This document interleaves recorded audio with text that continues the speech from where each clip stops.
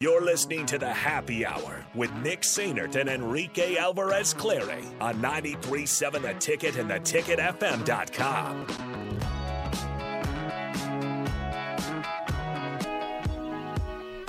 Okay, so I want to get to the Cowboys talk tomorrow because it's actually really interesting. CeeDee Lamb, so Jerry Jones, I should say, was...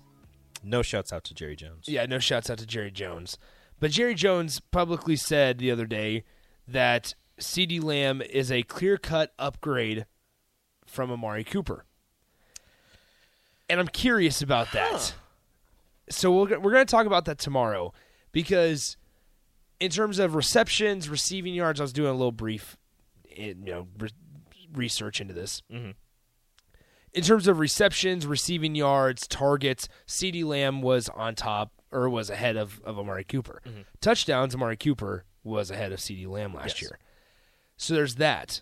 Also, what my thoughts was, does Dak get paid without Amari Cooper? Ooh. So let's leave it at that. We'll talk about that tomorrow. Good question.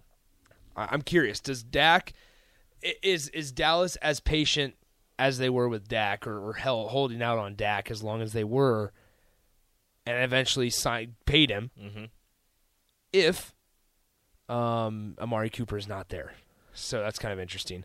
Okay, so going back to this whole former players thing, Craig says this: playing Kansas State in a bowl game is the worst idea ever. What if Adrian lights up the defense and they win by 35? Then what? He goes, no faith in Frost or the program at all. Can you tell? Wet Blanket adds this: I am 100% team Adrian, Nick and Rico.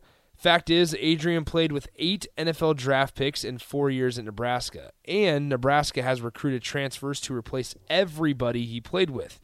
He probably is on the most talented team he has ever played on. Ooh. I mean, he is playing on a team that had a winning record last year. Well, and the Big 12 is probably a little bit of an easier conference, less physical conference than the Big 10 is.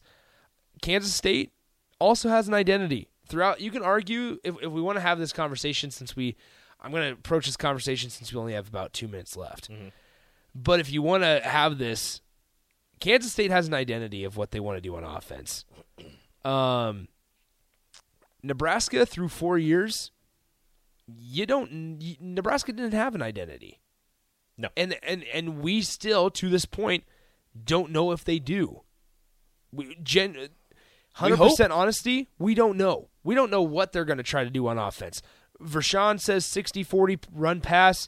I'm saying it's probably going to be a little more pass. Mark Whipple's past does not show that. So it's like, what is the identity of Nebraska? Will Nebraska have an identity this year?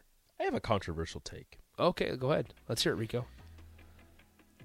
I'm not sure if I can completely back it up yet. Okay. You have to give me some time. The Big Ten is more physical than the Big 12.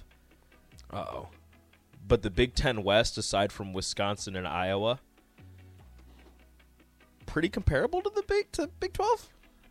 Which are the teams that you have to beat? Possibly, yes. Okay, that's not too bad. Let's look at that. Styles tomorrow. Yeah. We'll look at Styles tomorrow. We'll talk Cowboys. It's easily more physical. Yeah. But the Big Ten West and the Big 12, not that different outside of, Kansas. Yeah. Interesting. Wilmot says this on the text line: our identity is turnovers and mistakes, LOL. Yeah. Oh, there we go. There it is. Well, perfect. They are hitting that home. They are perfect at their identity. Yes. All right, we're done for today. We'll be back tomorrow on Wednesday. See ya. Adios.